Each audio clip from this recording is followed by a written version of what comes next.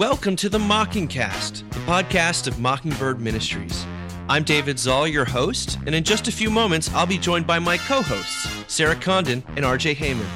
We come to you every week to explore a few of the places where we currently see grace, and its absence, playing out in unexpected and compelling ways. Glad to have you with us. Praise the Lord. Praise the Lord.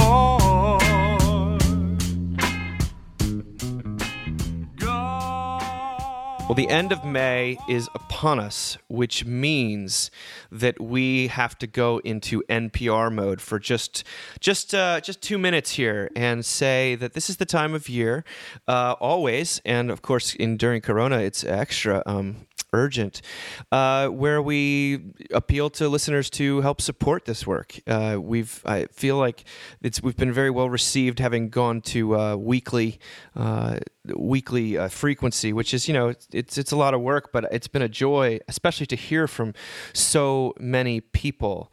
Where are you guys at? Chime in here. Support Mockingbird. It's a good ministry. I mean, I think it's just such a lifeline for so many people, so many just Christians or people who are interested in Christianity, pastors, leaders. I think, Dave, I'll say I'm always grateful for the research you do, your level of connectedness to the culture and the moment, and to sort of just continue to connect these eternal, life-giving truths with the reality of our everyday lives. That this is real stuff. It's come up over the past couple episodes how, and I think this to myself too. What we're doing, like it is a head trip, but it's not a head trip, right? That what matters is what's going on in people's hearts and minds. That trumps anything else, trumps any circumstances. Is the hope that we have within us and how we face the difficulties of our lives. And I know that Mockingbird helps me to do that, helps me to integrate the reality of my life with a God who loves me and is for me in a powerful way. And I think allows me to communicate that more effectively to my congregation in a way that no other ministry does. And so I think it's easy. It's easy to give, right? Get on the website, make a recurring PayPal donation. If you do $10, you'll get the quarterly, which is incredible. And yeah, I think the ministry is absolutely worth everyone's support. Well, I'm just thinking about how one of my lifelong aspirations was to work for National Public Radio. So I'm always excited when I get to talk about fundraising, because I really had the goal of being able to do this and use words like tote bag and coffee mug. We don't have those. But what we do have, and I feel like I say this a lot, but I'm okay with that, is a ministry that I feel like I just don't think there's another ministry out there that touches the huge, wide swath of humanity from left to right the way that this ministry does. Yes. The ability to be able to talk about the fact that you've been given freedom and what does that freedom look like, and that we get to do it week after week, and that we don't do it by saying, here's what's wrong in the world, right, as Christians, and we're going to judge it and separate ourselves from it. We see God's mercy and grace over and over again in the world around us, and we see it in all types of people, and I think that's what makes this ministry really compelling. And so, if you want to give to something that isn't out to divide people, give some money to Mockingbird. Gosh, well, that's very compelling. I really have been stunned by how many people have mentioned that Mockingbird seems to be basically made for a time like this, and it's not.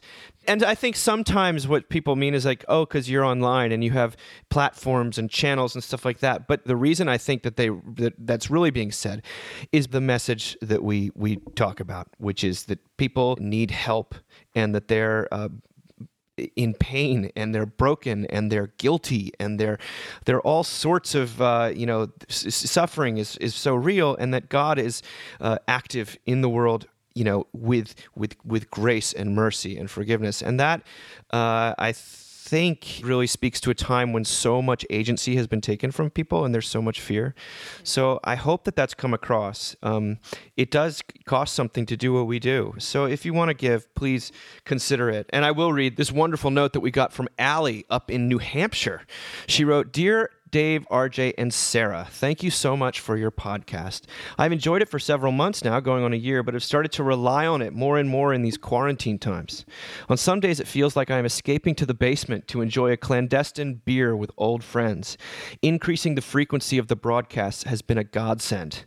I'm especially thankful for the permission granted by Sarah in the Karen episode to let go of the parenting guilt over homeschooling, screen time, and insert here the number of other failures that now seem amplified. This reassurance saved my sanity and readjusted much-needed expectations in our house. Regards, Allie." Praise Make God. make it a White Claw, Allie, and we'll be there. Yeah, Amazing. This podcast brought to you by White Claw. No, that's amazing. I'm so glad that this has been a lifeline for her. And I have to say, like, we get these emails like a couple times a week right now. And it's really powerful to hear from people and to know that this is actually like making a connection. So yeah. Thank you for listening. Yeah. Yeah, keep My the gosh. encouragements coming, or the questions, or the barbs, as it were. We love to hear from you, and it's a privilege, in the midst of so much chaos and stress. Getting to do this is a pleasure for us, and that other people get something from it is just a real Thanksgiving for me personally. And of course, I get to hang out with my two dear friends. So pitch over. You can go to embird.com/support and figure that out. But let's check in. What's going on in Sarah and RJ land? Well, our kid, as the listeners may know, broke his arm twice this year in 3rd grade, and he just got his cast off like an hour ago. And I'm just thankful. We're so excited. It's funny. It's like last week it was her birthday and we were all getting geared up for that collectively. And this week it was like Neil's going to get his cast off.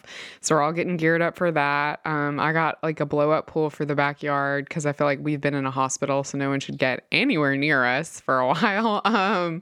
And the kids are going to get that this afternoon. But I don't know. It feels like, because there's just less of everything right now, that these like family moments that felt honestly a little burdensome and like one more thing I had to do are actually like things we can collectively gather around and get excited about. And I'm really thankful for that. So yeah.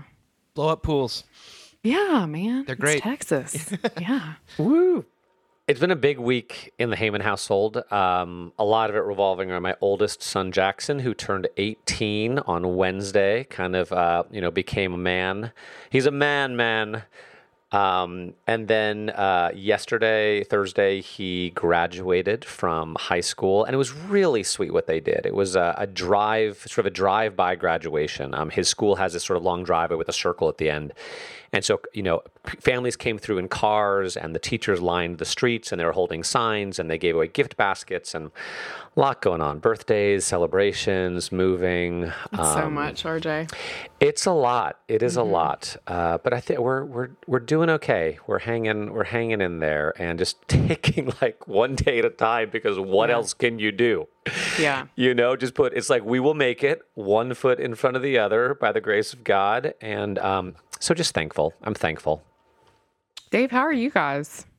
Well, this afternoon, I'm a little bit of a cloud over my head just because we found out that what we knew was coming, but that my son's overnight camp that was in July is not happening.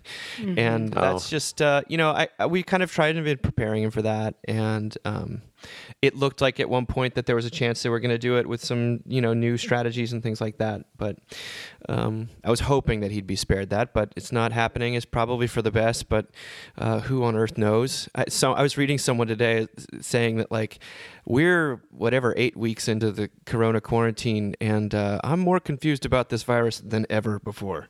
Yeah. It's like what's permissible, what's not, and the skepticism sets in, and then the fear, and then you just sort of toggle between all these things. But overall, I feel pretty happy. As I've detailed on here every single week, my childhood obsessions have been, buoying my mental health and spiritual life throughout this time, and this week's going to be no exception to that. Do you guys like Calvin and Hobbes? Yes. Oh my God, I love Calvin and Hobbes. It was like my favorite thing when I was a kid, and now I love it because I literally have a kid that has a lion that follows her around in her brain all the time. And like, you got to read the article, but I have to say, when I was reading it, I was thinking about how like the other night, her lion that she has was like literally perched around her head, like it was holding her to keep her safe. Yeah. And Josh is always the one that, takes her to the potty before we go to bed later. And so he came in, he's like, you got to see this. And I came in to see it, and I was like, maybe we're the ones that are wrong. Like, maybe lion's actually real and like actually does protect her, I love Calvin and Hobbes. It's amazing. RJ, you're Calvin and Hobbes. Oh yeah, we've got a little Calvin in our life. My wife and I joke. One of our favorite moments of every day is just the first thing that's going to come out of Marshall's mouth when he wakes up. One day he wakes up, he looks at me, he goes, "Dad, I don't like hot sauce." First thing, or he wakes up, "I need a Darth Vader mask." Today, my wife got up before he did, because she had so much work to do. And then she came back into the bedroom when he woke up, and he was like, "Oh, Mom, I'm so glad. I thought you were dead forever." Oh my God. So it's just like utterly incredible and utterly exhausting. So I wish I had the imagination and the energy to keep up. Yeah. It's tough to engage at all times. I do my best, but well, let's read. This is from Chuck Wendig, writing in Polygon on Calvin and Hobbes and quarantine. And this is what he says. He says, Calvin was looking for a way out. He was trying to escape. This is, by the way, if you've been living under a rock, Calvin and Hobbes is a newspaper comic strip that ran from 1986 to 1995. Turn on Google. Calvin was looking for a way out. He was trying to escape. He didn't like school, so he fled it as Spaceman Spiff. Bath time, a nightmare for small children, saw Calvin turning into a tub shark or being attacked by a bubble bath elemental. He escaped the corporeal form of a kid's limited body with the transmogrifier, and most importantly of all, escaped loneliness by befriending a stuffed tiger who Calvin knew was actually real. A tiger who listened to him, who challenged him, and ultimately who loved him. Because that's the thing, isn't it? Calvin went to school, had a loving family, but even still he felt alone, and his imagination gave him a way not to feel that anymore. In lockdown, we're all Calvin. Calvin was trapped with his parents, with teachers, with the limitations of childhood. A day he wanted to spend with Hobbes was spent seated in a classroom. Then there's bath time or swimming lessons or buckled up in the car as his mother runs errands. In lockdown, we're all in the house on a rainy day, caught in endless Zoom meetings for work or if we have kids in school. We're all in our own heads, and we all just want to go out and play. And then they talks about one of the great innovations of Calvin and Hobbes trip is something called Calvin Ball, which made numerous appearances. It was a sort of an anarchic game. There's only one rule in Calvin Ball, and that rule is that you never play it the same way twice. Otherwise, you make it up as you go. You change the rules as you see fit, and arguably, if you care to find a game in the gamelessness of it, it's a game of one-upsmanship where invented rules defeat rules that defeat other rules. It is a chimera, a slippery eel. It is the search for order swiftly dissolving into the delight of anarchy and entropy. We're all in a game of Calvin Ball right now, knowing there are rules, but they are not the old rules, and they're probably not even yesterday's rules, because every day feels both somehow exactly the same, the game itself, and entirely different, for the rules have now changed. I think here in isolation, he writes, where we're alone and lonely, there's more to find in the Calvin and Hobbes that Watterson gave us. We can find a small child, an anarchist boy, and his outsized imagination. We can find the friends he makes in his own mind, the adventures that exist in his head. We can find someone who already understands the rigors of being trapped by circumstances he did not approve of. No, not a rampant pandemic, but the doom of homework, the torment of bath time, the particular trials of being trapped in the house with your family. And we see, too, the solutions to that. Limitless, even lawless imagination. I knew who Calvin and Hobbes were and really was exposed to them because I had this very eccentric godfather named Bill Hoppick who was really tall. He was tall even though I was a kid. He was probably 6'5". He was really tall, and he was really loud and really crazy and an on-again, off-again alcoholic, had served in Vietnam. I'm not sure why my parents picked him. He was very devoted to the church that I grew up in Mississippi. And when my brother was born, I think they chose Bill for Aaron, and then I kind of got adopted into that. And he was totally wild in a lot of ways. I think I was thinking about how he used to flip me in the air, and I was really tall as a kid. And so there weren't many adults that I could kind of climb up their body and flip over because I was so tall. You know how kids do that. And Bill always let me do it. And I don't know. I was thinking about how he died alone, in a veterans hospital, having just basically slaughtered every relationship in his life that he could have. And, including his relationship with my parents, but just with everyone, with his ex-wife, with everyone. And I don't know. I guess it's weird. I was thinking about how sometimes when we have those people in our lives, it can feel like not redemptive or something, and what a gift it was for him to like give me Calvin and Hobbes as a kid. And actually, I was thinking about how I haven't, even though I'm legitimately raising a Calvin and my son in so many ways. And I wrote a piece about boys for our website that a lot of people read. And I remember thinking about Calvin as I was writing that piece. And also, we have this daughter that totally has a magical relationship with a lion that she thinks is real. I don't know. There's some redemption for Bill Hoppick in that like I need to share this stuff with my kids. I don't know. That's really personal, and I'm not sure it's like applicable to anything. But so wait, did he give you Calvin and Hobbes? Yeah, he was the first person. I wouldn't have known what Calvin and Hobbes was without him. He gave me like a giant book of Calvin and Hobbes. Oh my gosh! So I missed that part. Yeah. Yeah. So anyway, I that's kind of what comes to mind. It's like funny to read Calvin and Hobbes now because I just see Bill, you know what I mean, in so many ways, like this kind of lawless, wild guy. Sorry, that was sad. I don't know. It's just what it makes me think of. No, this is where it takes us. Calvin and Hobbes is for a lot of us does I think touch on that inner child that. Yeah, our inner Calvin, and that's... And he was so wounded, I mean, the character of Calvin is deeply he does have that thing where he kind of just wants to be by himself. And, I know a lot of little kids like that. And we kind of... It's funny, I feel like little kids used to be left alone more about wanting to be alone. And now, because we're anxious about every single thing in our child's lives, we're constantly worried that they don't have enough friends and they're not, they don't have enough people around them and they're not doing enough and they're not, in a way that no other generation of parents has ever worried before. I think it probably would do parents a lot of good to go back and read some Calvin and Hobbes and realize that this kid was like pretty happy in his own little world. RJ, where are you at? It's funny what you say, Sarah, about leaving kids alone who want to be alone. Like, Marshall never, ever wants to be alone. He always wants to be with somebody. Another thing he did yesterday, it was kind of a hard day for him because he was in the car a lot. He didn't get a nap. He didn't eat particularly well yesterday. And as I think my wife said to Dave's wife when she was having boys, she said, boys are like dogs. You got to run them, feed them, and sleep them, or they go insane. And yesterday was a day when he didn't get any of those things. And so we got home, and on the way home, he's like, I'm going to run away. I'm running away. I'm like, okay. So we get home, we open the car door, and he runs 100 yards down the sidewalk and just sits down. He was just done.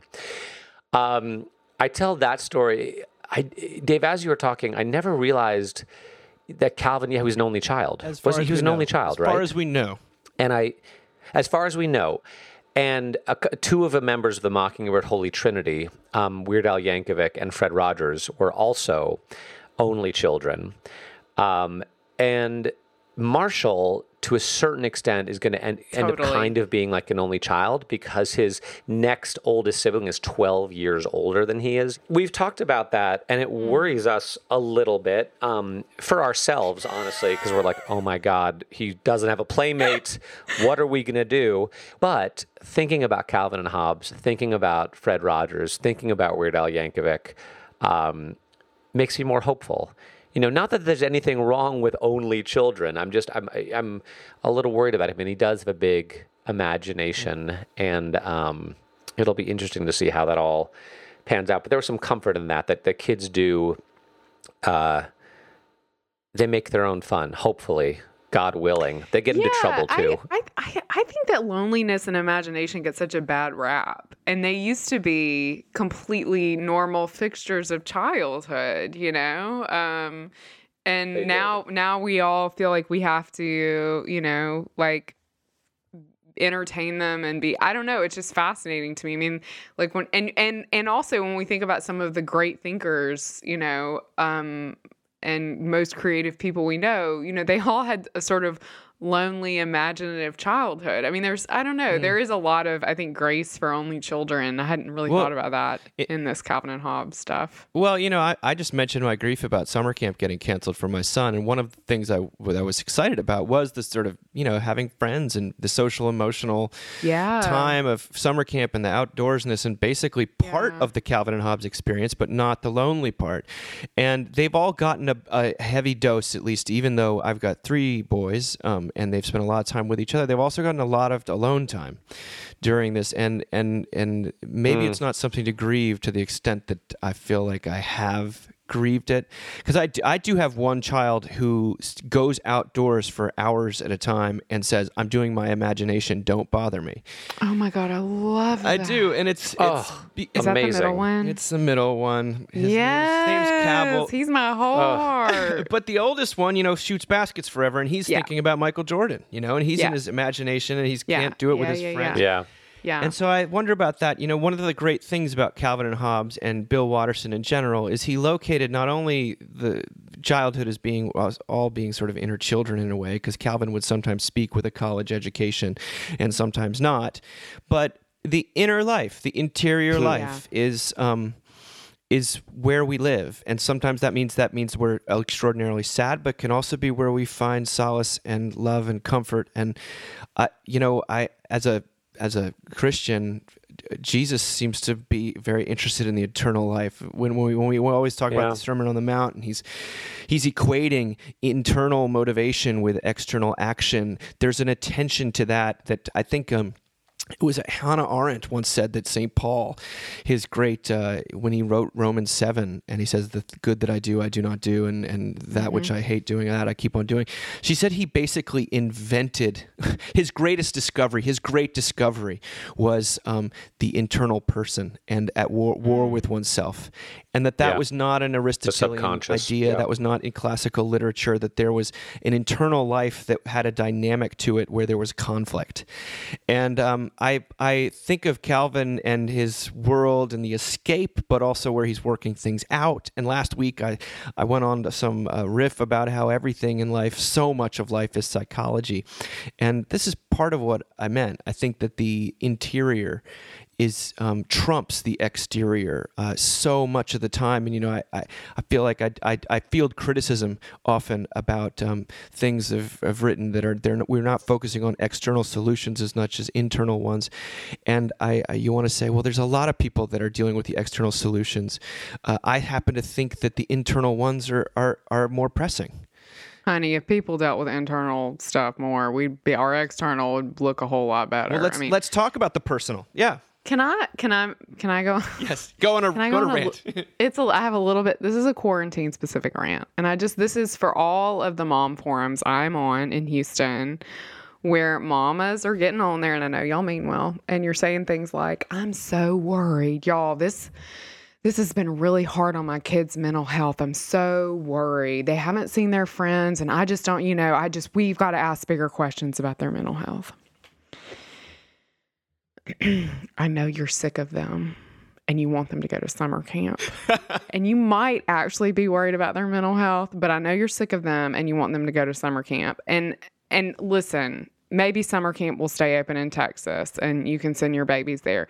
But I just need to say it's driving me a little bit crazy because maybe you actually are that worried and you don't need to be. You do not need to be that worried about your child's mental health right now. They are going to be okay. They have themselves, they have Legos, they have imaginations, and if everything else falls apart, they have an iPad. You know what I mean? Like every time I read these comments about summer camp and their child's mental health, I'm like, I think y'all live in our neighborhood. It's going to be all right, So anyway, feel free to cut that, but it just drives me crazy. It takes every ounce of reserve I have not to type in, it ain't Auschwitz on the comments on the mom blogs for you. We have got to stop inviting the Holocaust girl to all of our parties. She always brings up the Holocaust in the mom blogs. Who is she? Well, you go back to Calvin and Hobbes, though, and it's almost all of it stands up. Even though there are no smartphones, even though there are no, hyper, overscheduled extracurriculars, so much of it stands up because a lot of the questions that are being asked about, goodness, badness. One of my favorite articles I think I've ever written, period, for Mockingbird or elsewhere, was the one about New Year's resolutions in Calvin and Hobbes, because every single year, Bill Watterson took on New Year's resolutions, and he didn't just do it in the same way. He cataloged every conceivable response to the command that thou shalt be better at January 1st. And he does the accusation, he does denial, he does rationalization, he does escape. It's incredible. And so these are core concerns. And you go back and you read it, you find the playfulness, the imagination. You also find the deep existential and real love for humans with a bit of a hilarity, a silliness that kind of can't be beat. Because some of his strips are just little gags. They're not always meaningful and something you can put at the end of a math test when you're, in 7th grade. So let's get down to the nitty gritty. From imagination to the here and now.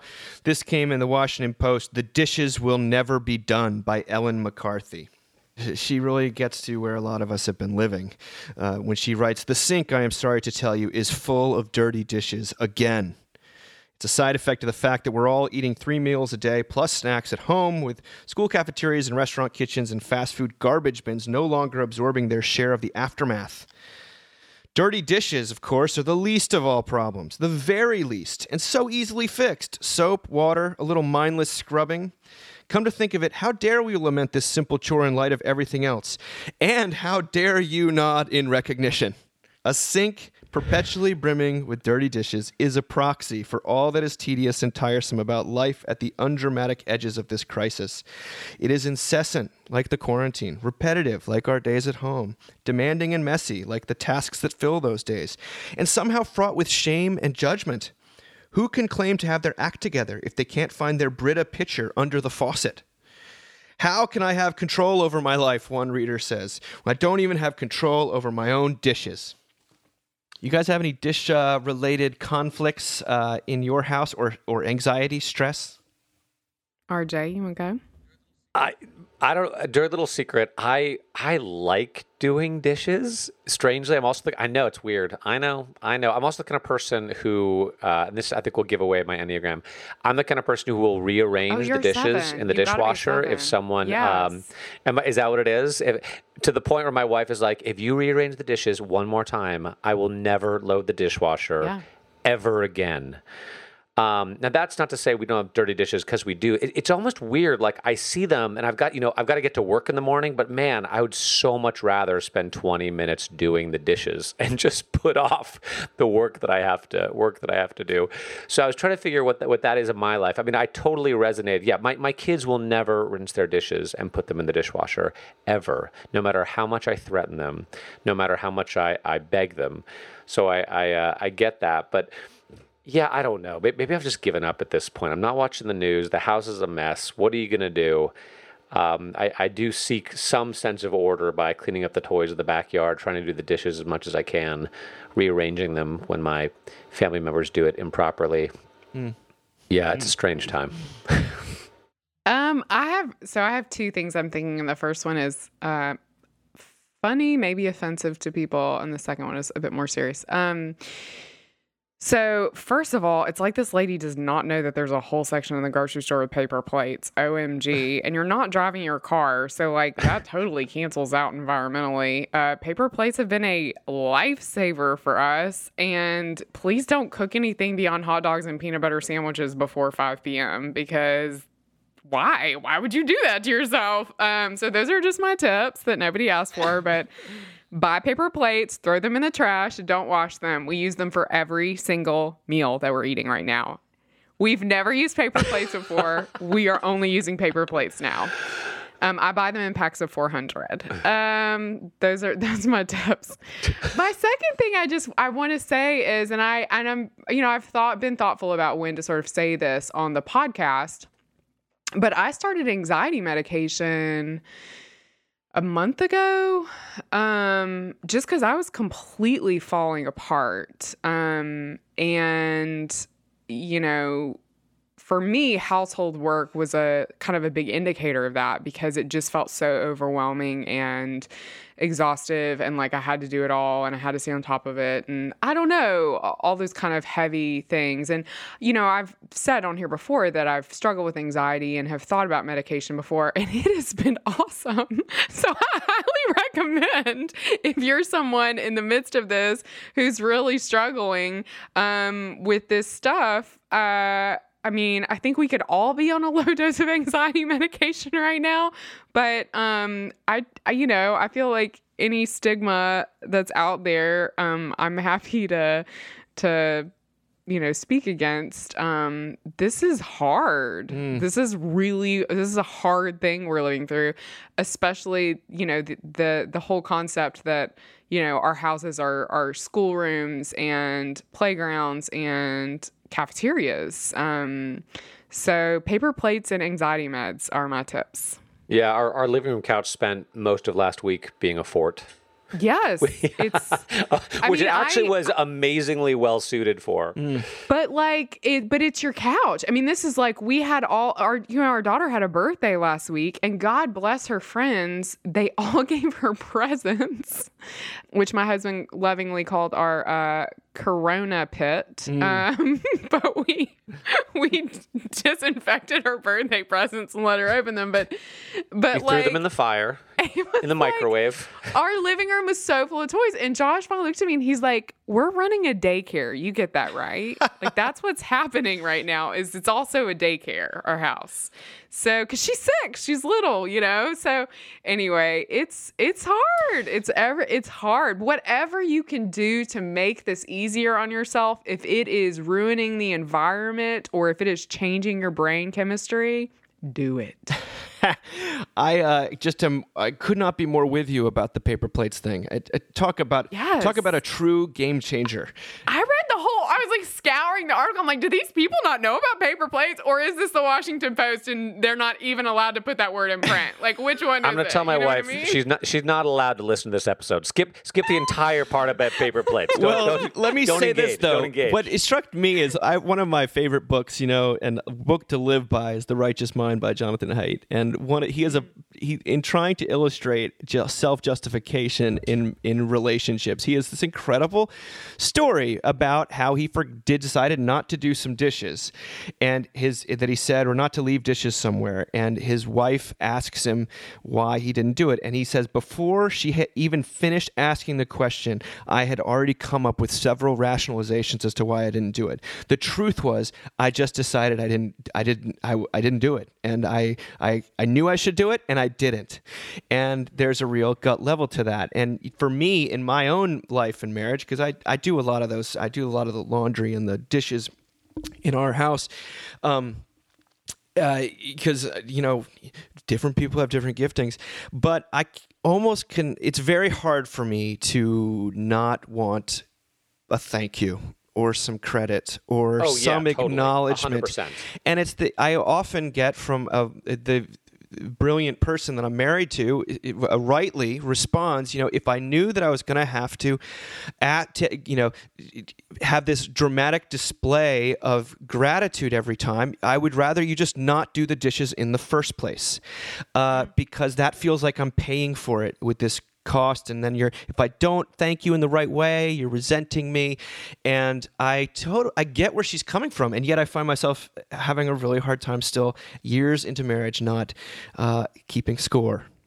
And dishes, one of the reasons why we live it again. This is where the rubber meets the road in lots of different relationships. I think is we keep score, and the dishes are a great courtroom. They're a great, like, I did that, so you got to do this. Or there's a how can you say that to me? Don't you know I just vacuumed? Or I don't know what it is, but I know that if we really believe that self-justification is a core human drive, and it is an enemy of love, well, then the dishes in the sink is often the venue where that plays out. So that's why it's actually not a small potatoes at all. It's a big deal because it triggers people's defenses and their credit seeking and their guilt. Scorekeeping. Yeah. Their scorekeeping, right?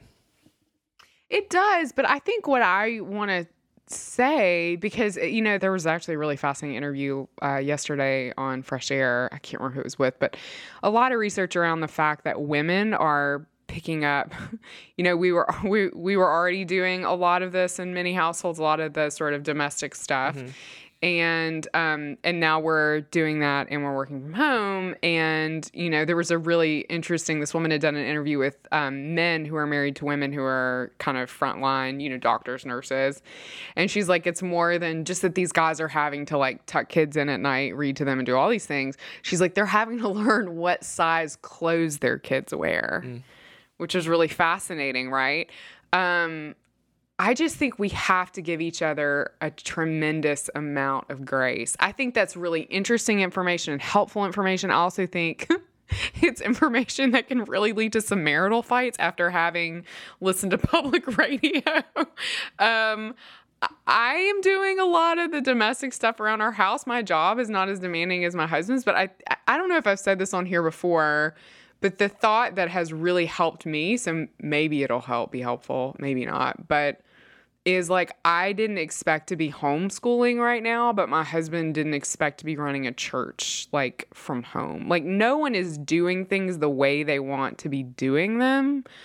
So a real genuine spirit of forgiveness and grace is like, I just think it's like the only way we're going to get through this as married people. Does that make sense? Oh, totally. Because there was another article last week about how in Japan, the men are at home for the first time basically ever. Yeah. And it's creating all this tension because the wives say they want their help, but then in practice, they don't seem to actually accept it. They're bad at it. And that's not how we fold dish towels. If I know men, I know that that's a common thing you hear from guys. You're like, I'm willing to help out, but she's so controlling that I'd rather not do it. Right. In the first place. And then you get into the inner game of tennis. And all of a sudden, you're on your knees praying. You're on your knees praying, which is our next article, The Science of Prayer, in the Wall Street Journal by Elizabeth Bernstein. She's giving us an overview of prayer as sort of, because so many people are praying right now in the midst of a pandemic. Is there any kind of research that backs up prayer? And she continues to... She says they quote research that has been done that prayer has similar benefits to meditation. It can calm your nervous system, shutting down your fight or flight response. It can make you less reactive to negative emotions and less angry. Then she quotes a 2005 study in the Journal of Behavioral Medicine comparing secular and spiritual forms of meditation, which found that spiritual meditation to be significantly more calming. They describe it like this. Imagine carrying a backpack hour after hour. It will start to feel impossibly heavy, but if you can hand it off to someone else to hold for a while, it will feel lighter when you pick it up again. This is what prayer can do, says Amy Wachholz, who was one of the people behind that study. It lets you put down your burden mentally for a bit and rest. But then they get to a very interesting finding for our purposes. Not all prayer is created equal, experts say. A 2004 study on religious coping methods in the Journal of Health Psychology found that people who approach God as a partner or collaborator in their life had better mental, physical health outcomes, and people who are angry at God, who feel punished or abandoned, or who relinquish responsibility and defer to God for solutions had worse outcomes. It's similar to the way a loving relationship to a partner brings out the best in you, says one doctor, the lead researcher on the study. Then it gets into something. Miss Bernstein actually conveys an example of prayer in her own life. She said, "I turned to prayer one day last summer, one of the worst of my life. My father, who had suffered a heart attack and a stroke a few weeks earlier, had a cardiac arrest in the hospital one morning. I have never been someone who prays much, but as I paced the hallway outside my dad's room while doctors worked for 4 long minutes to jumpstart his heart, a nurse asked if I wanted to pray. I told her I did, but wasn't sure how. She took my hands in hers, bowed her head to mine, and began praying out loud for both of us. Dear Lord, we ask for your support." The medical staff was able to revive my father. He was intubated and rushed to the ICU, and a doctor explained that my dad was not out of the woods. So I went down to the small chapel at the hospital and called for a chaplain. A pastor arrived. He taught me the Serenity Prayer, then recited it with me until I stopped crying. God grant me the serenity to accept the things I cannot change, the courage to change the things I can, and the wisdom to know the difference. When we finished, I felt stronger. Now I return to the Serenity Prayer again and again. Great article. It's funny. We were just at the Children's Hospital today with my son, with the cast. And there's no weirder place to be in a pandemic than a children's hospital because the contrast is so sharp because everything's super, super cheery, but everyone's like in a mask and and your temperature's getting taken and, you have to scan your phone and basically sign an affidavit. It's a very intense experience to go into a hospital and especially children's. But we got up to our floor and all of the usual sort of entertainments that we depend upon were gone. So the books were all cleared out. The television was off, which was weird. I think they wanted to discourage you from sitting. And so I was looked around because Neil is a child that wants to have something to Calvin. do. And yeah, Calvin. And I was like, let's go look at the tropical fish. Because we love fish. We have a fish, confetti egg condon. And we walked over and looked at the fish. And Neil said, Mama, I think that fish is dying. And there was this fish in the corner of the aquarium that was flailing. And the other fish were coming over and poking at it. And one of them started to nip at the tail of the fish. And it was for sure. And it would kind of get up and hop along the rocks and then go back down. It was incredibly sad to see. And my first thought was God, what in the hell are you doing? You know what I mean? We've gotten to a children's hospital in a pandemic. It's weird. We just want to go home. And now there's a tropical fish dying in front of us. And I looked at Neil and I kind of halfway was like, hey, do you want to pray for the fish? And he immediately put his hands together and put his head down. And, we just prayed that the fish would die quickly and that the other fish would leave that fish alone. And then we, prayed that the people would come and get the fish out. So, all these sorts of things. And honestly, it made me think of when Andrew Cuomo said this thing early on in the pandemic, he was like basically telling New Yorkers, like, you should stay at home, try to take care of yourselves spiritually. And he's like, I can't help you with that. Do you guys remember this? Yeah.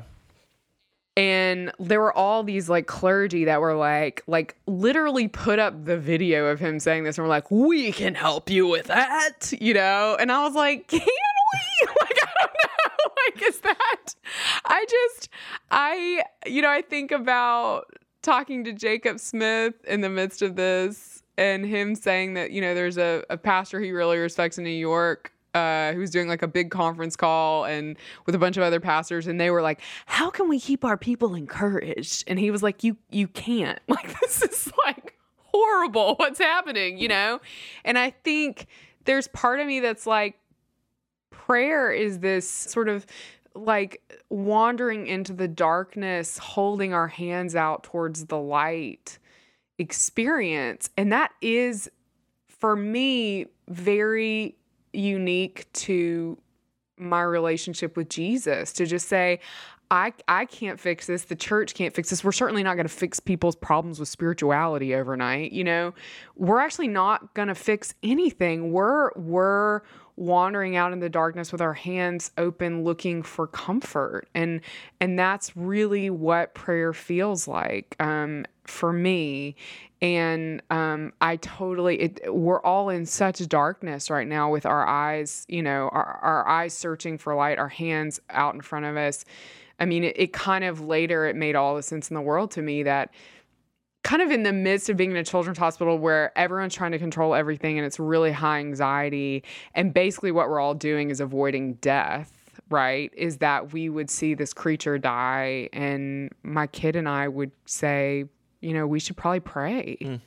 I love this article. On one hand, it feels so strange to try to quantify and justify something scientifically that's spiritual, but it is, in my experience, unassailably true. You know, that some days I wake up in the morning and the day feels manageable, and then there are other days where the day does not feel manageable.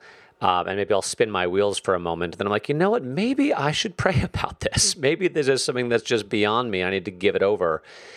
And when I do that, and I tell God the truth and what I need from Him, there is some peace that does come over me. And then usually I completely forget that I prayed until I get to the end of the day. And I was like, today was not nearly as horrible as I thought it was going to be. Things actually kind of worked out. And it's just, that's a huge comfort. And I feel guilty for how often I forget just how available God is and how present He is. And I think what I loved about this article is what it said scientifically, I think is also what Jesus says about prayer, right? That pray as you can, not as you can't. There's no right way to pray. Just tell God what you want. Tell Him the truth. It doesn't need to be eloquent. It doesn't need to be long. In fact, Jesus specifically says, keep it short. You know, don't think that like the pagans do, who think that God will hear them because of their many words. And then He teaches us to pray the Lord's Prayer, which is like 30 seconds long. And at the same time, He says, pray for what you want. You know, you have a Father who knows how to give good gifts. I was doing a Zoom meeting with the high schoolers from my church last Sunday, and we were talking about prayer. And one of them said, you know, well, what I know is I want to, when I pray to God, I really want to make sure that I'm saving my prayers for like big things. I don't want to wear Him out, you know. And I was like, hey, I hear you, but no. Right. Like Jesus tells us to pray for whatever we want, whenever we want. He knows what we want before we ask. You know, told in the parable of the widow who wears out the unjust judge, the neighbor who wakes up his friend in the middle of the night and asks for a loaf of bread and says, that's what Jesus' prayer is like. Just keep on going and going and going until you get what you want and you get what you need.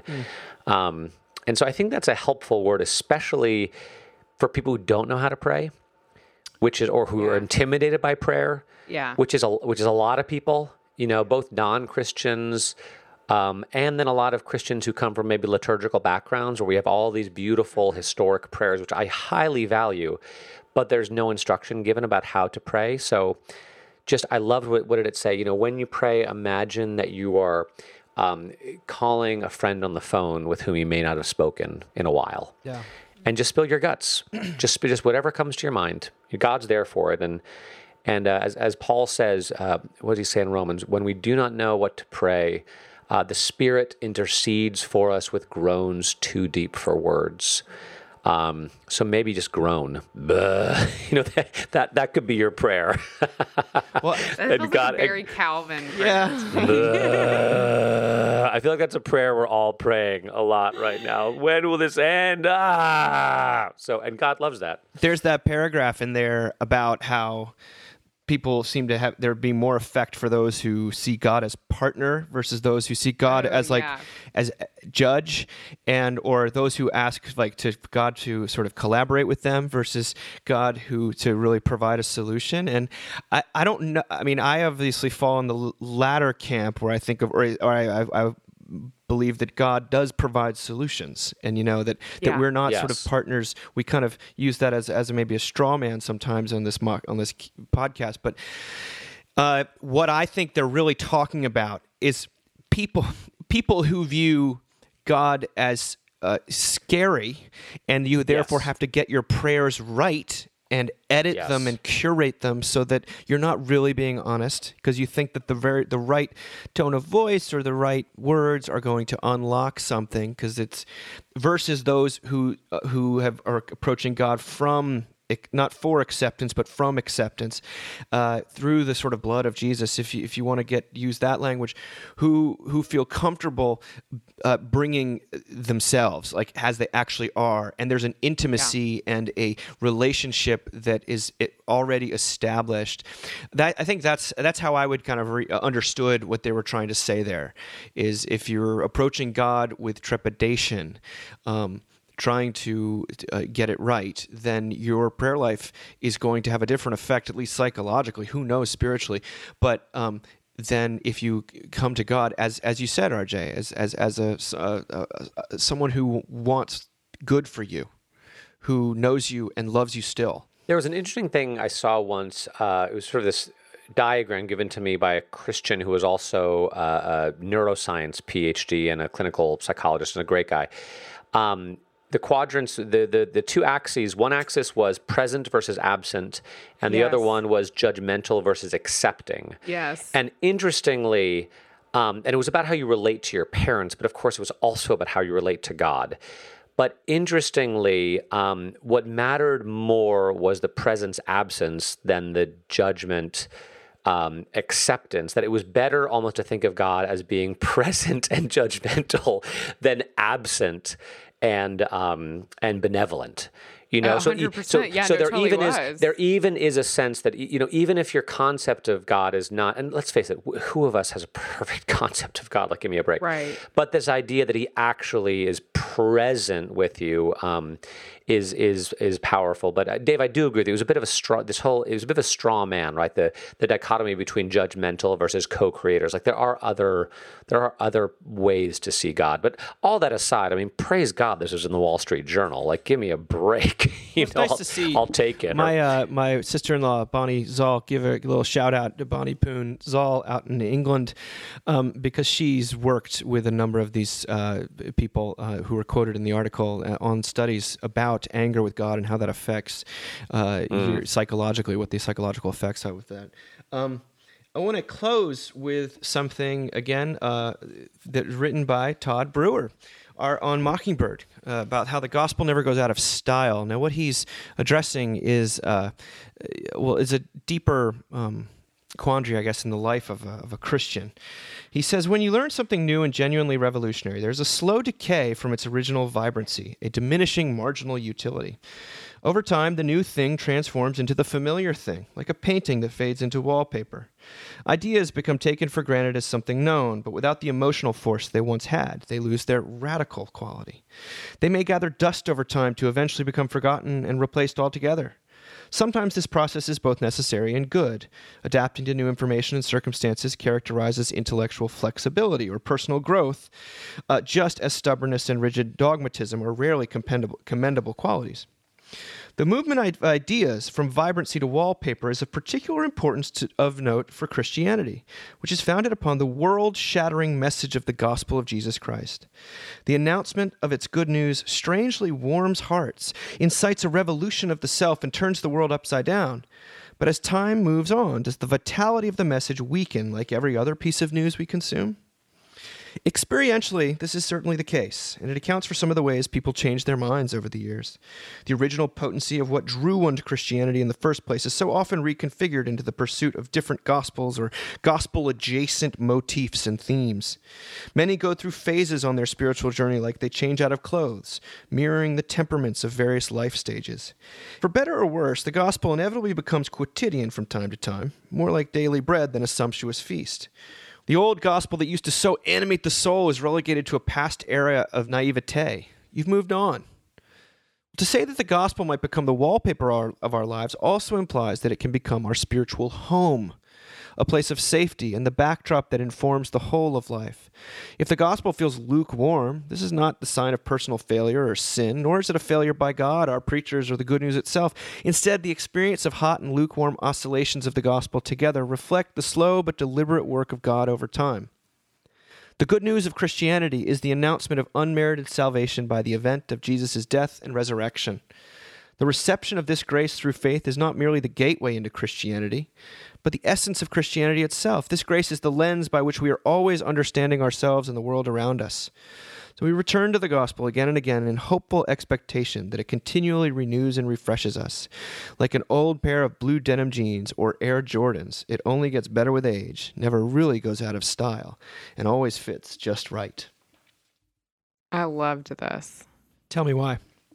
I really loved the two images that were so good were the two thoughts he had about if grace is the wallpaper, then this is sort of this home that we can settle into. I think is really incredible. And also just the way he talks about maybe our relationship with the gospel and how it can feel lukewarm and then feel hot is the way, I mean, he doesn't use the word, but it almost feels like the way that sanctification happens, right? Yeah. It's kind of beyond us and beyond our own efforts and doesn't really have anything to do with us on some level, but is, God moving in and through and for us. So, yeah, I just thought this was such a merciful piece. As someone who often is like, the problem with people not understanding the gospel is the pulpit, it was really like, as someone who's in a pulpit, so maybe I need to listen to this before I talk, comforting to me to hear Todd say, like, maybe that's not what this is about, So, yeah, I thought this was great. It resonated with me too. I've been I don't know why this has come up in my own thinking, but I've just been thinking about my past and thinking about it was right around 17 and a half years ago. I remember because Jackson was about 6 months old. It was January. I was in Pittsburgh, Pennsylvania.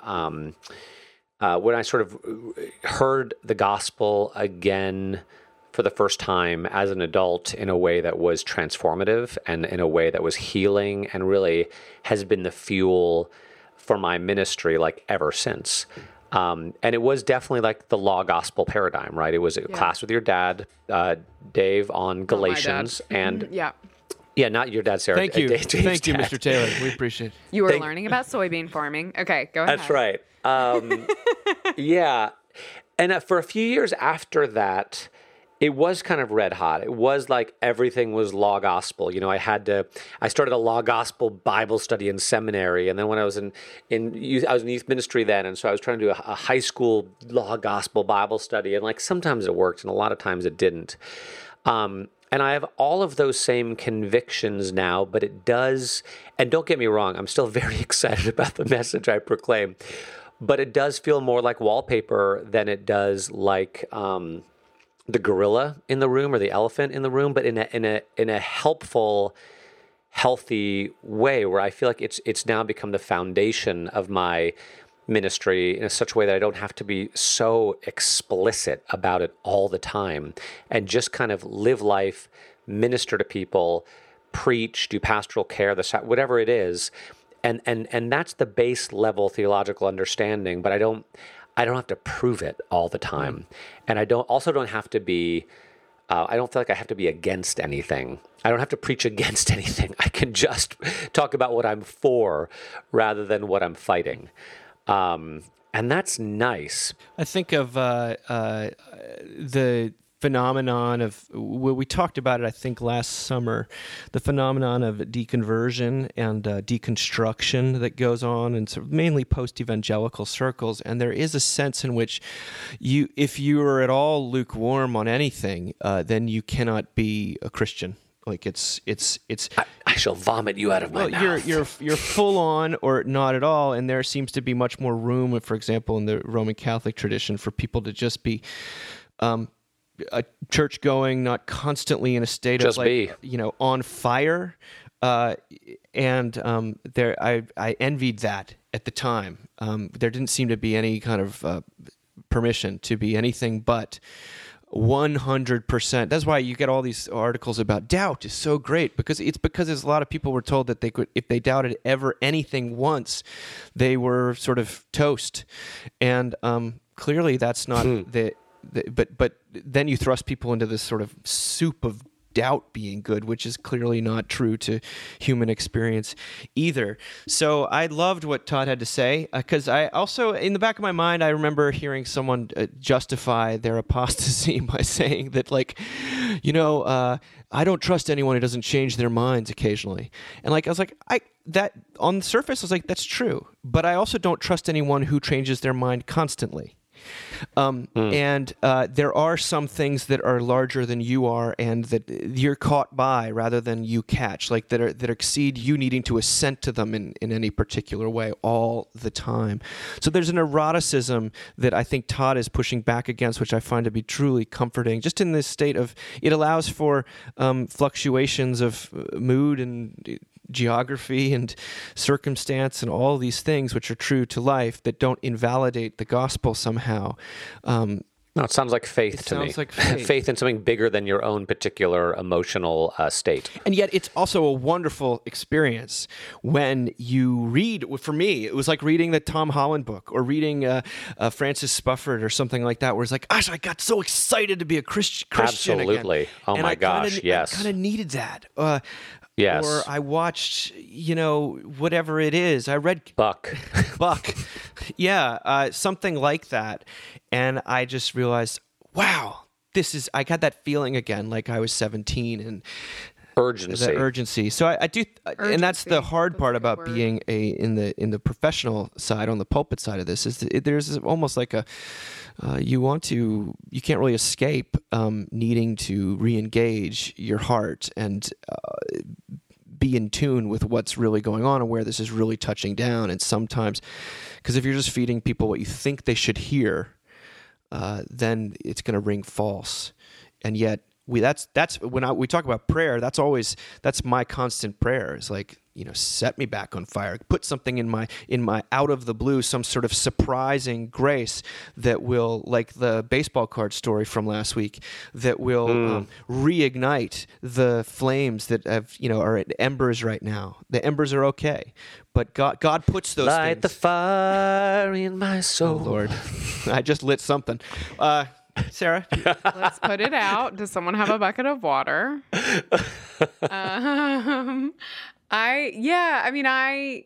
It does make me think a lot about how, I'm a lifelong Christian, except for when I almost became Jewish. And Kabbalah. It was Kabbalah that almost had you. Kabbalah, totally. No, my gosh. If that would have happened, I would be Jewish right now. But it was before that. It was just Southern Reform Judaism. But, the way Moses intended. Right, exactly. It was UCC Judaism. Okay. So I was raised in the church, though, in Christianity. And it does make me think, back to sort of our original NPR opener, and I say this to Dave all the time, I don't think I would be a priest if it weren't for the work of Mockingbird pointing me to a new home. If we use that metaphor, really pointing me to a new home and saying, actually, you can be in this place that has this like grace-filled wallpaper, and you can rest and you can believe that this message actually will save people's lives, right? I mean, Dave, I love what you said about the prayer stuff, because I do think it's a little dangerous sometimes when we're like, you know, when we don't believe that our prayers can actually change things. That always makes me a little nervous. Like you can be in this home where God actually hears your prayers and cares about them, you know? And then you can be so moved by that like you want to tell the whole neighborhood, you know, like you want to walk out of your house and you want to tell other people you can live in these houses, like you can find your rest here. So, I mean, I think it's such a beautiful way of thinking about what this message means, because I totally identify with what Todd writes about, as we all do, where, you know, there have been seasons in my life where I'm like, what is this even? Is this even? What am I even?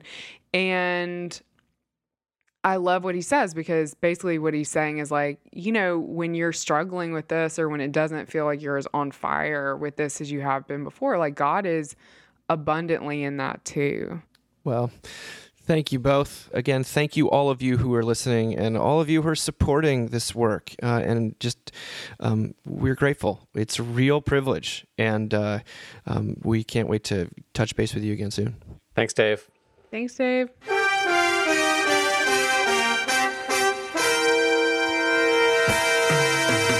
Thank you for listening. Remember, you can find us on the web at www.mbird.com. And we'd always love to hear from you at info@mbird.com. Audio production for the Mockingcast is provided by the Narrativo Group, and if you like what you've heard, please do drop over to iTunes and leave us a rating and review. Until next time.